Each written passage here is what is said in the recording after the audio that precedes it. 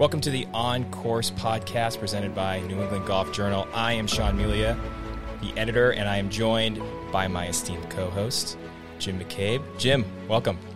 Good to be here, yes. as always. You've long road trip for you. Last time we talked, you were getting ready to go to the Masters, and now you're back.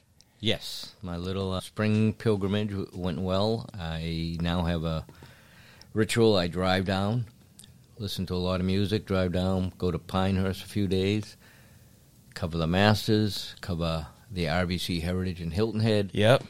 And then the only downside is you do have to drive. So, other than that, I feel like I drove past every citizen of the Washington, D.C. area sitting in traffic. Yep. Brutal. Yep. But yeah, good to be back. Wonderful 2 weeks, though. I have to say, I watched, especially the Masters week, a lot of press conferences, heard your voice a few times asking some questions. Tough to disguise that voice. So any like big takeaways from that week at the Masters? Pouring rain, Jon Rahm wins, Brooks Koepka, Phil Mickelson, your boy Jordan Spieth, who you thought might win, gave it a bit of a run at the end there. Anything from that week? What's the rain? What's it like when it's raining at Augusta National? It's kind of the most deflating tournament you can go to when it rains because you don't want rain you never want rain in golf. But down there, it slows everything down. Yep. You're getting a lot of patrons off the field of play and getting them out of there. There was one delay one day. I think it lasted 25 minutes, and I never saw it. It was like a mass exodus, getting the people off, and next thing they're all coming back. Yeah.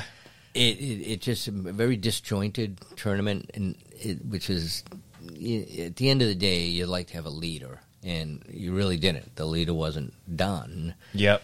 But that being said, it's pretty hard to not appreciate the fact that the best player in the world won. Right. And I say Rahm's 1A and Scotty Scheffler's 1B, and if not for a few burps here and there, Scotty Scheffler played very nicely in his defense. I think no shock that Koepka was there. Yep. These guys have not forgotten how to play golf. No. I thought it was the most overblown story of the week myself. Well, they play for live. So what? They're good. I was stunned at Mickelson. I think I'm not the only one. And something about being there, because he hasn't played a good round of golf since Kiowa Island in 21. Yep. So that was a shock. There's always a little bit of a surprise. It was definitely Mickelson. But it was the Masters. It somehow, some way, no matter how hard it rained late Friday and summer Saturday, it turned out to be, it was warm and beautiful on Sunday. There were some charges made, some really good play, memorable shots. Rahm played. He stared him down. Rahm had the toughest draw. He was in. Yeah, he was for in sure. That. Brooks Koepka got the softer of the draws. It's no disrespect to Brooks. He just did. So for Johnny Rahm to come back like that, and he really won the tournament on the short holes. He picked up shots on 3, 4, 6, and 12, and that to me was the key. Yeah, the shot he hit on 6 was a lot better than it looked on TV because it just rolls back, but he got it up and down there beautifully. Yeah. So all the power to him. Yeah. Good for him. And then you go to Harbour Town, which was a designated event. So a lot of guys just followed you right up to Harbour Town from Augusta. Carpool with anybody? I told someone, I said, it's a designated event for the players, but it almost felt like it was a designated event for people, because the fans. I've been to cover that tournament probably 8-10 times. Yeah. Never, ever have seen it that crowded with people. Thursday morning, you could barely move. So it was Thursday morning. The weather was beautiful, except for about an hour and a half rain delay. Jon Rahm was in the middle of that again. Yep. But, again, when it shook out, you had 3 players playing. It was basically head-to-head. Cantley fell off late, but he was right there. Yep. Cantley, Fitz, and Jordan Spieth. And I would have put my money on Jordan Spieth because he's Jordan Spieth. Right. But, Matt Fitzpatrick he's kind of a freak of nature right now. He's a small kid. He's not very big, and he's not just hitting it 10 yards longer than I mean, he's hitting about 30 yards longer. I can't believe the length the kid is putting on. And 9 irons from 186. Yeah, all juiced up. Jeekers. Yeah. I'm glad you mentioned Cantlay, because this is the last little thing before we bring in Dave Pezzino from UConn. He has been the lightning rod for slow play. What was I know he kind of got asked about it at Harbor Town after his Masters, kind of his showing there, and looking like he was holding up play a lot, and Brooks complained about it. Do you have any sense of like a way that slow play, is it as bad as people think it is, or is this just now the story that people want to tell about what's going on in professional golf, and it'll go away in 3 weeks? It's always been a problem. Yeah. It's always been a problem. I'm just amazed at people. I could show you clips. I cut them out when I find them. 1940s U.S. Open at Oakmont. Ben Hogan is quoted as saying he's asked for his 2-shot penalty right now, up front, before he plays, because he is not moving faster. And other players are talking about Ben Hogan like he's a plague, and I don't want to play with Ben Hogan. Yeah. I laugh at all these people. Oh, my dream foursome is Ben Hogan and Jack Nicklaus. Well, maybe the two of the 3 best players ever, and arguably 2 of the slowest, most methodical. Methodical. Yeah. Let's say, the same. The thing about slow play is everybody knows it's a problem. Everyone knows it's a problem. No one has a solution. Yeah. And stop this nonsense about a shot clock. Who's going to run the shot clock? Who? I don't know. I think you could have one. I think you could have one on the putting green. I don't know if you could have one throughout the hole, but I mean, I just went to a Red Sox game on Monday, right? And I was astounded at how the pace of the game was quicker just because they had 15 seconds. I think that's like putting a clock. They already have all the infrastructure around the putting green. Just once the players cross some sort of line or everyone's on the green, like you have a clock counted out now. Who's to say fans won't start counting? Like it could create other issues on top of it. It could, and I guess the issue I have with it is, okay, but there's going to be extenuating circumstances for everything. Right. So you are standing over your putt, and you are ready to putt, and you have 40 seconds, and someone, all of a sudden you look, the green light goes on, your 40 seconds starts. You're standing over your putt, and all of a sudden someone yells out, "While we're young," or something like that. Are you allowed the chance to back off, and you get now your 40 seconds? I just find it to be an unsolvable problem. I really do. The onus is on the players. Yep. So if guys think that Patrick Cantlay is slow, and he is. He admitted he's slow. He's always played slow. Yep. But he also is very coy to say, listen, we have rules in place. We have warnings. I haven't been warned that I'm out of place. Yeah. Now, what people didn't see, and I saw because I was there, is he took a long time to play a shot on the 13th hole at Harbor Town. It's basically an island green surrounded by a bunker. Yep. You don't want to be in the bunker. You have to hit. Well, he hit a bad second shot, a little fat. He's at the front of the apron, and it's a U shape. Oh yeah. So he can't go right at he could have putted. He's basically on the fringe. He was on the fringe. He could have putted it, but he can't because it's a big break. So he's going to wedge it over. Yeah. He took forever. Yeah. Yeah. What people didn't see was he looked over because the 14th tee is 30 yards away. Yep. And the 14th green is 180 yards away. Yep. There was a threesome there, threesome on the tee. Now, he's like every golfer, recreational golfer. They're going to say, well, why am I going to rush this shot? And to get up there. He's losing. He's leaking a little oil right now. He knows he can't make bogey. Right. He does make bogey. Next hole, he hits, and there is no one in the world could have believed the ball would end up where it did. He's long on the green, chips it across the green. It's on the bulkhead, on the railway tie. It was insane. It like wedged in between the wood planks. It was insane. I mean, So, listen, I totally sympathize with them. The people who are always screaming slow play, the loudest, are recreational golfers who will tell you, I played in 3 hours. Yeah, you shoot your 97 in 3 hours, good for you. Pick up 4-footers. It's not your livelihood. Yep. That's a slack. I'll always cut these guys. It's a livelihood. Yep. So Patrick, later on, I simply asked him, how long did it take you to make up your mind? He said, I looked. I didn't want the ball was going to go back in the water if I hit it wrong. Yep. He basically said at that point, I cannot make a double bogey there, or I'm definitely out of the tournament. Yep. He made a brilliant up and down for 4. Yep. He stayed in the tournament. He's an easy target right now. Yeah, I know. That's the problem. I could. We don't have time right now. There's a long list. There's a long list of guys. All I know is people want shot clocks. Let's go while we're young. Yeah. People who do want shot clocks.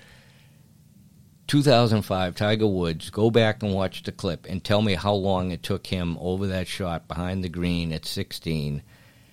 And it was more than 40 seconds. Right. And what would the outcry have been if Tiger had made that shot? And got a stroke. And, by the way, Tiger, slow play. Yeah. Come on. I mean, everybody wants it. No one can figure out how to do it. And I appreciate what you're saying about baseball because I've heard amazing. That. It's amazing. Some of the greatest players in our generation. Derek Jeter was and Nomar Garcia Parra. Mm-hmm. They were human rain delays. Yep. They've stopped that. That was an easy fix for baseball to finally do it. Why did it took them so long to do it is beyond me. I don't see the golf has that as easy fix. I think the players are really going to have to police it themselves. Yep. And maybe starting kind of grassroots. Maybe Dave Pezzino has some thoughts about like college. I mean, college is slow as well. But we do want to get to Dave, so let's bring in Dave Pezzino from UConn, and we're going to hear all about his life down in Stores and getting ready for Big East Conference play and hopefully a national championship little appearance too. Let's welcome in Dave Pezzino, the head golf coach at UConn. Dave, welcome to On Course. Oh, thanks for having me. I'm excited. This is going to be a lot of fun. I know it. Is this anything with Jim McCabe's involved in? I'm in. Is this your first podcast? Oh, no, done a couple of these. Done a couple of these. Awesome. Sure. Well, we're stoked to have you. I do just need to start with kind of the bigger question of you're at a on campus where a national championship was just won by a basketball team who had an incredible March. How does that like sprinkle into other athletics? Is there kind of like a little bit of energy that gets added to your squad and just other teams on campus? What is it like to be on campus where a big national championship was won? Right. And I think what people don't realize is that there's 15 national championships I'm sitting at Gamble Pavilion in the basement, and there's 15 national championships in this building. It's the most significant basketball facility in the world, and most certainly in college basketball, in my opinion. And I think that would be a fact. I think that the expectations here at the University of Connecticut are Big East titles and obviously regional play, and then national championships are the ultimate goal. But there's a standard. We sit in head coaches meetings back when I first got here, and you had Gino Auriemma, Jim Calhoun, Nancy Stevens, Ray Reid. All of them won multiple national championships and elite high character people.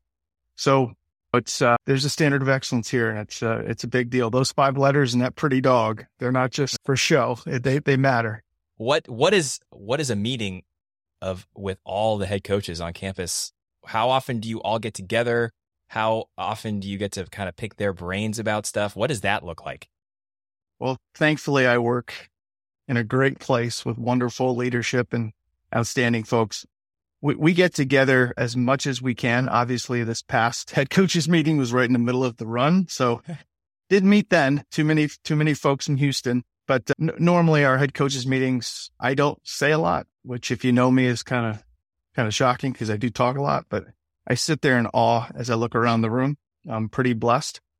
It's a special group. I think what Coach Moore is doing in football is something that should be reserved for the Nobel Peace Prize. It's been great to see what he's done and changed the culture of that building and those young men. And it's pretty neat because I love football. So to see them be successful again, it's been a lot of fun. But those head coaches meetings are pretty special. And then thankfully we have a very low key coaching group. I know we have a lot of successful coaches, but everybody's approachable and text or call. So it's even though they've been very successful, they're still my friends. Yeah, that's awesome. Just for you, so you've had a fall season, spring season, a lot of tournaments, a lot of practice for the kids. But how is it different going into the Big East Championship? Do they have a different game face on? Well, we're finishing up some qualifying right now, Jim, to find out our fifth guy for the lineup. And there is an extra sharper focus this week during qualifying, and scores are a little lower. So that's pretty cool. We're playing out at Ellington Ridge here in Ellington, and the golf course can't be in better shape. We're really pumped. The greens are rolling great. The golf course is going to be a good challenge. We're playing the Big East Championship at Riverton Point, which asks you to do a lot of things. It asks you to think off the tee, move the ball left to right, right to left, have some discipline, which thankfully our guys are doing a great job of working into their golf course management. But to this time of year, there is a little something extra in the air. We got more daylight. We're able to play a lot more, but we've played a hell of a schedule this year, pretty demanding, and that's on me. I know that we play a national schedule. We're blessed with that fact, but we'll play anyone, anywhere, anytime. So as long as it can help our guys develop, I'm all in, and I think it's my responsibility to create culture where the guys can play and get better and develop. Because I think if you look at the guys that have played at our place, have gone under recruited and then come in and gotten better at the end, I'm really proud of that fact. We've got a lot of New England guys, and I'm proud that we have these young, tough guys who are weather beaten that can handle their own. Yeah, because let's face it, they know it. You're going to play golf in New England, and the calendar can tell you it's April, but it might feel like February some days. These kids all know it, though, and it's got to make it for you satisfying that they are tough and they can play in this. They're not going to complain. And if it's 42 degrees and blowing, they're going out to play. Jim, in COVID spring, we hosted a tournament at Ellington. And if you go back and find pictures of that day, it was 23 degrees the one round. And Jared Nelson, our graduate student here this year, was just in a pullover. And I had rain gear, pro combat, 2 sweatshirts, and then the sideline football jacket on, and he could care less. Yeah. I think it's important, Jim, because we play outside, that kids that play in perfect weather all the time, they don't really face any adversity. And I think playing in a dome doesn't help a player develop. I think a player learning how to play in different parts of the country, like our schedule allows them to do. We had snow in Arizona. We had less snow here than we saw out there. We got snowed out. That's right. You got snowed out here, yeah. What's kind of continuing on with that, just when you're looking for kids and you're kind of in that recruiting mode, what are some of your other guiding lights and things that you look for specifically as you're poking around and maybe looking at juniors and seniors in the golf world? And maybe some kids on transfer portal too, you know? Yeah. I'm looking for a multiple sport athlete. Usually those kids are a little bit more coachable. I'm looking for a student athlete that can play in tough weather, obviously. And the idea for me is that I got to find a kid that wants to get better and that is coachable. And some of that has to do with how do they play on the golf course and how do they prepare. So I really enjoy going to the range before tournament round, watching juniors. I'll let you into a little secret. I actually sit in the parking lot and see how a kid goes from the car to the range. And I will tell you of a horror story that I saw. There was a kid I really liked, and I have no ill will towards a push cart, but he gets out, he puts his earphones on, and he's standing there. He's like dancing, and mom is unpacking this push cart. And it blew my mind that he didn't stop what he was doing and put the thing together himself. Mm-hmm. She struggled. Finally, another dad came and helped her. And then I watched him not even acknowledge her and walk to the range. Yeah. So I immediately took my recruiting list and I just There went, you go. is it? Because I'm going to tell you, when you travel with 5 guys, it's the best. The van rides, I wish we had more of them because those are the best. Yep. It's their locker room. And I asked the guys to put the phones away so they could play cards and just hang out and be guys. And I need young men that are going to take care of that push cart themselves if they have one. And most certainly respect their mom and dad more than not even acknowledging her. I'm a big believer in their faith has to be number one, no matter what it is. Don't really care. And if they have a problem with that, then if they're atheists, then they'll get over it. Their family has to be number 2. Their academics have to be 3, and their golf has to be 4, and then their social life can be 5. If a kid can't understand that, or if the social life gets in the way of any of the other stuff, they won't be successful here. I don't have a filter. So if they're not doing what they need to do, they'll find out quickly. And I have to develop young men in 4 years, and that's becoming more and more difficult with these things involved. Mm-hmm. And the amount of pressure that these kids feel, because every mistake they make is amplified on Instagram and social media, which Sean, I don't know how old you are, but Jim and I didn't have phones when we were growing up. So the stupid things right on we the did, cusp. they didn't get documented. Yeah. They're only rumors, but it kind of bothers me when I see kids really worry about their social media a lot, because go golf your ball. Let your sticks do your talking for you. What else has become, you've been doing this for 17 years at UConn, I believe. 16, yep. 16 Close years. enough. Sorry, 16 years. Okay. COVID counts as 2. It should. What's another thing, just as a coach, that you've seen change over that time that maybe you could have never imagined being a thing you're maybe dealing with or helping kids with or helping a program with from when you started? I guess the technology piece, the players search for perfect with TrackMan and launch monitors. When I hear a kid say to me, I'm going to zero out my TrackMan numbers. Well, that's great, because now your miss is going to be even further left and further right. Go get with a PGA professional that's trained in that stuff, and don't let a TrackMan or a launch monitor be your coach when you're at the golf course. I was fortunate enough to grow up and play junior college golf in a place where Bob Toski is a Massachusetts guy. Mm-hmm. Yes. And he always taught me that this needs to be your coach, your golf ball. And I find when kids, it's like they hit a shot and they look right back at the monitor, or they're looking at their phone. Nah, you got to feel it. Feel it in your hands. See it. Where did that go? Why did I hit it left? You didn't hit it left because your face was shut. You hit it left because you felt like the face was shut.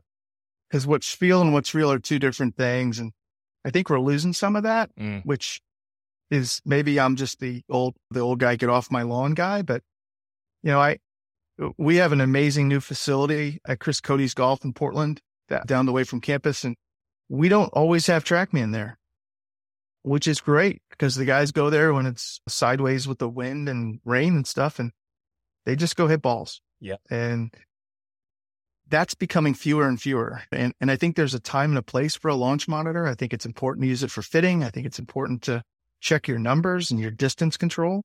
But I just think too much information is an issue that I would like to see kids be a little bit more gritty. And I didn't play very well today, but all right, I'll figure it out. If I'm hitting it left to right one day and the next day I get on the range and I'm hitting draws, play it. Not going to kill you. Yeah. You'll figure it out. Yeah, they unfortunately, and TrackMan is part of it, just a culture. The kids grow up with it. It's like a phone, and the challenge is to, okay, nice that you have it. Don't, if your balls, whatever your ball speed is, don't automatically, I got to get more ball speed. I got to get more club head speed. And well, if you hit it, most of these kids hit it far enough. I just, the chasing length thing, you could document more players who have struggled with their golf game by chasing length than the people who have, okay, this is how far I hit it. I'm going to be good. I always remember Tim Clark, who was just a wonderful player, played at NC State, good enough to win a Players Championship. And he told me one day, my 6-iron, I have a 6-iron in my hand. I'm as good as anyone with a wedge, 9-iron. He was 2 clubs less than most of his peers. Now, I'm not saying he wasn't, but he believed he was, and he played to that, and he just let that be his game. Now, he ended up getting hurt, and that's kind of why his career ended. But before his career ended, he played on President's Cup. He won a Players Championship at a course that was kind of suited for people who can just keep the ball and play. But, yeah, I think at the end of the day, I just always remember reading the great Ben Hogan saying, at the end of the day, you're only going to hit a handful of really perfect golf shots. Right. No matter what no matter how much technology and everything. So learn to play your bad shots and learn to recover, and you hit a really good shot. I mean, I don't hit many of them, but I know when I do, it feels like my son would say, he'll say, Dad, when you hit it, when the ball seems to stay on the club face for seconds. Oh, that's beautiful. Yeah. So sweet. And you're not doing that because TrackMan numbers. You're doing that because you have the ability to do that. And yeah, I would like to see. Technology is wonderful. Cell phones really are great for a lot of reasons, but not 24/7. Don't let the TrackMan dominate your life. I mean, I think a lot of these kids are better off doing what you say. Just go out and figure it out, and don't chase speed. I mean, yeah, no, I agree. I can't agree more. It's like we want guys that are going to play for a scorecard, not play golf swing on the golf course. And I think, look, I don't want to go down the road of rolling the ball back. That's above my pay grade and definitely above my intelligence. But I've seen misses I've been doing this totally since 1996. The golf ball doesn't curve as much. Right. And I would love to see the ball curve more so that a miss was actually a penalty. And on the PGA Tour, guys and on the LPGA Tour, guys are aiming for bunkers. They're not hazards. It's not a penalty to be in them. And again, here I go with my get off my lawn deal. But I think that if the ball, because you're not going to change how Bryson DeChambeau becomes a tank, or the fitness level of Dustin Johnson or Maria Fassi, those type of players they're strong elite athletes. They're going to hit it far, right? Yep. But if the ball could curve more, I think that, or if it did curve more, I think that you would see a lot more precision ball striking. Because when Nicklaus won, he played the worst golf ball that era, and the only reason why he played the MT tourney was because he was a McGregor guy, and that was his answer.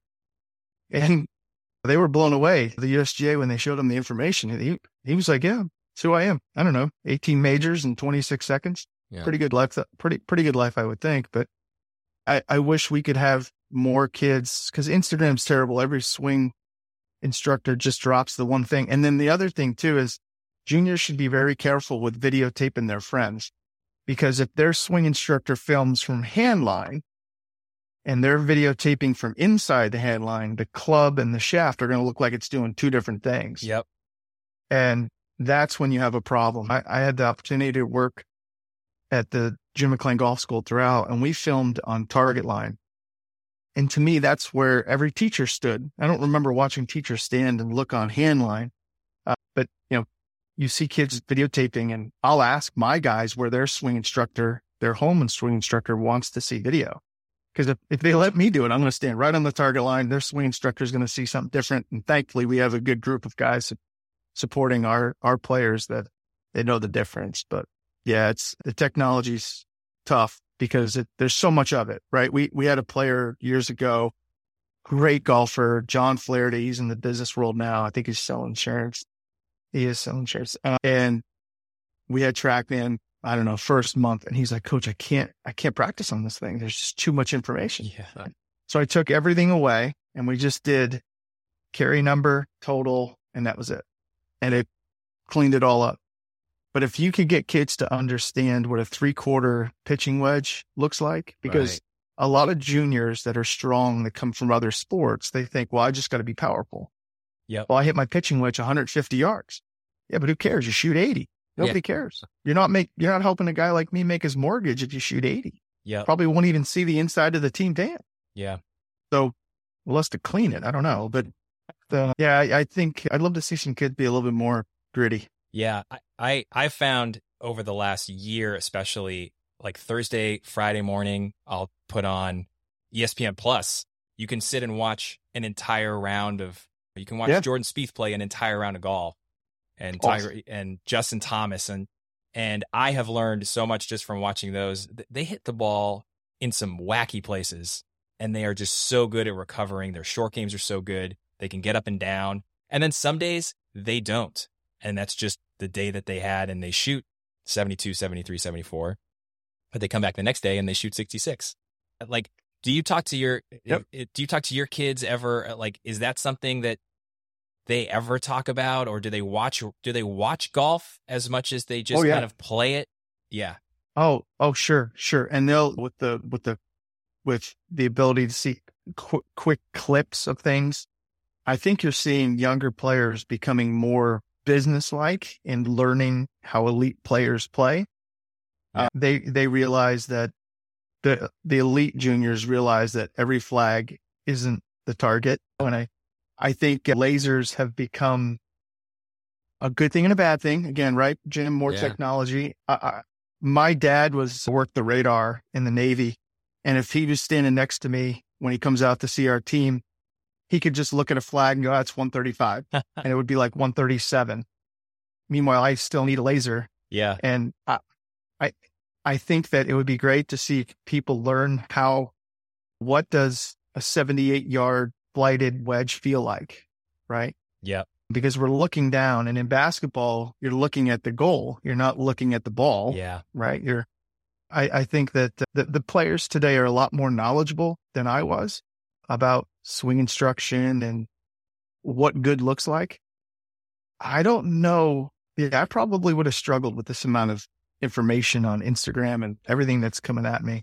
Right. I think that's good and bad, but I would love if ESPN Plus would be all 4 rounds and it would be the conversation between the player and the caddy. Yeah. Right? Like, hey, 134 to the front, 43 flag. We got to get it over that ledge. It's 138. Back of the greens, 150, left or right, uphill. Boom, boom, boom. Done. Yep. Instead of, the flag's 143 and they hit it 140, hits the ridge and spins all the way to the front of the green. Yeah. Yeah. And when was the last time any of those guys that chased the big checks hit a full shot with any club? Probably not that many times. Yeah. No question. You go back to, today it's like standard. Even mediocre players, people who can't break 80 like me, I have 4 wedges in the bag, and I often ask myself, why? Why? And back in the day, guys the wedge, they could hit it they didn't hit it 150 back then, but they'd hit it 120, or they could hit it 90. Yeah. They had a big window. They could dead arm. You don't see a lot of the pros. I always remember Tom Watson used the expression dead arm it. Take the spin off. I'm amazed that even as good as these guys are, how many times they hit shots and it spins back 30 feet and they're stunned. They're like, well, why'd that happen? Well, they go at it so hard. Yeah. Right. Why, if you were trying to fly that 135, why didn't you maybe choke down it and only hit it 120 and let it release the other way? And you can watch him. Zach Johnson is not the player he was 10 years ago, but when he was good, you used to watch him hit wedge shots, and I'd I was, oh my God, his arms are so straight. He never takes a full swing.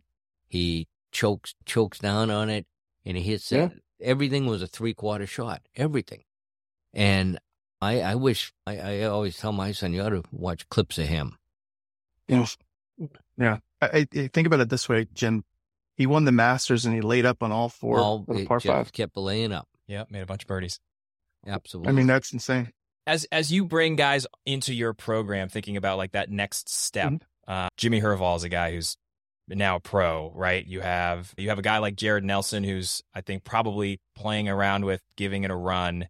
And then you also have guys like Caleb Manuel, who went south and went to Georgia, and you have Jack Bolger, who's out at USC. And so UConn you've kind of made a little name for yourself as far as bringing kids in and preparing them for kind of the next level or getting them ready to maybe go south or go west. What about those conversations? What are those conversations like with kids who are like, I want to be a pro. I want to give it a run. Or I'm thinking about going to Georgia because I think Caleb was was he out of his time at UConn, or he just decided to leave? He went in the portal. He just went into the portal. So what are those conversations like? The portal, I know, is probably a touchy subject for most Division I college coaches, but just like you get a kid for 4 years or 3 years, preparing them for all of what we just talked about and having those conversations and involving families. And I think it's an interesting kind of part of your job is maybe getting them ready for the next place they're going to go play. Well, I'm not going to prepare somebody to go play at another university, Sean. So that's not what I do. Yeah. So here's what we do. My job as the coach here is to prepare a young man to get better every year. That's my responsibility. And the portal has changed those conversations. You're 100% correct. Yeah. And normally those conversations don't include a lot with the head coach any longer. Okay. Usually they're pretty quick because there's a lot of other people that are involved in that process. The two young men that you mentioned, they're great kids. I love them dearly. If they called me and needed help in anything, be more than happy to do anything I can for either one of them. They chose to be Huskies. Yep. And more power to them to do whatever they wanted to do. But I will tell you that Jared Nelson could have left. Yep. He's gotten measurably better. And it's not that he golfs his ball better. He's scoring better because he's become more of a complete player. And if you look at the track record of our guys that have been here from day one to the time that they left, a great amount of them have gotten vastly better. And that's something I'm really proud about. We have a great student athlete experience here at UConn. We have a great strength coach, mental health support, academic support. I fancy myself that we can help guys get better. Jimmy Herval forget the fact that he can golf his ball so very well. He's just an amazing human being. Right. And I'm really proud of the space that he's at. Nabil Khan came in and won 2 PGA Works championships back to back, almost won a third. And I think that you look at Zach Zabak, and he had status in the Korn Ferry Tour. Brian Hughes was our first kid who came in from Fairfield, Connecticut, and he was our first guy to get status in Korn Ferry. Conditional, but he got it. Matt Carroll came from Florida. He had status in Latin America, Canada, played all over the world. I think the unique thing about our place is our schedule. The student athlete experience at UConn is really special, and it really helps a young man get better. And I'll tell you that that's something that I'm really proud about. Yeah. Listening to Jared Nelson, I interviewed him for a piece I wrote for New England Golf Journal. Brilliant. Fall. He's brilliant. He just listening to him talk about like how much he's grown at your program. And you mentioned the sports psych and like this idea of he gives himself 10 steps. He got through this process where I let myself be angry for 10 steps and then it's done. And then I'm moving on and I'm hitting my next shot. And he definitely is an interesting, very good player. And I really liked talking to him about his experience at UConn and how much he's just appreciated being there and winning a bunch. And hopefully he continues to do so. Sean, he's like having an assistant coach. When we break down the golf course and we go through our strategy and prep for the golf course, it's not me that the players turn to first. They stand right next to him and find out, hey, well, what do you think about this? And he'll tell them, like, that's stupid. Don't do that. Mm-hmm. Again, no filter. He doesn't have a filter, so you better get ready because if you want to do something stupid, he's not going to let you pull that club.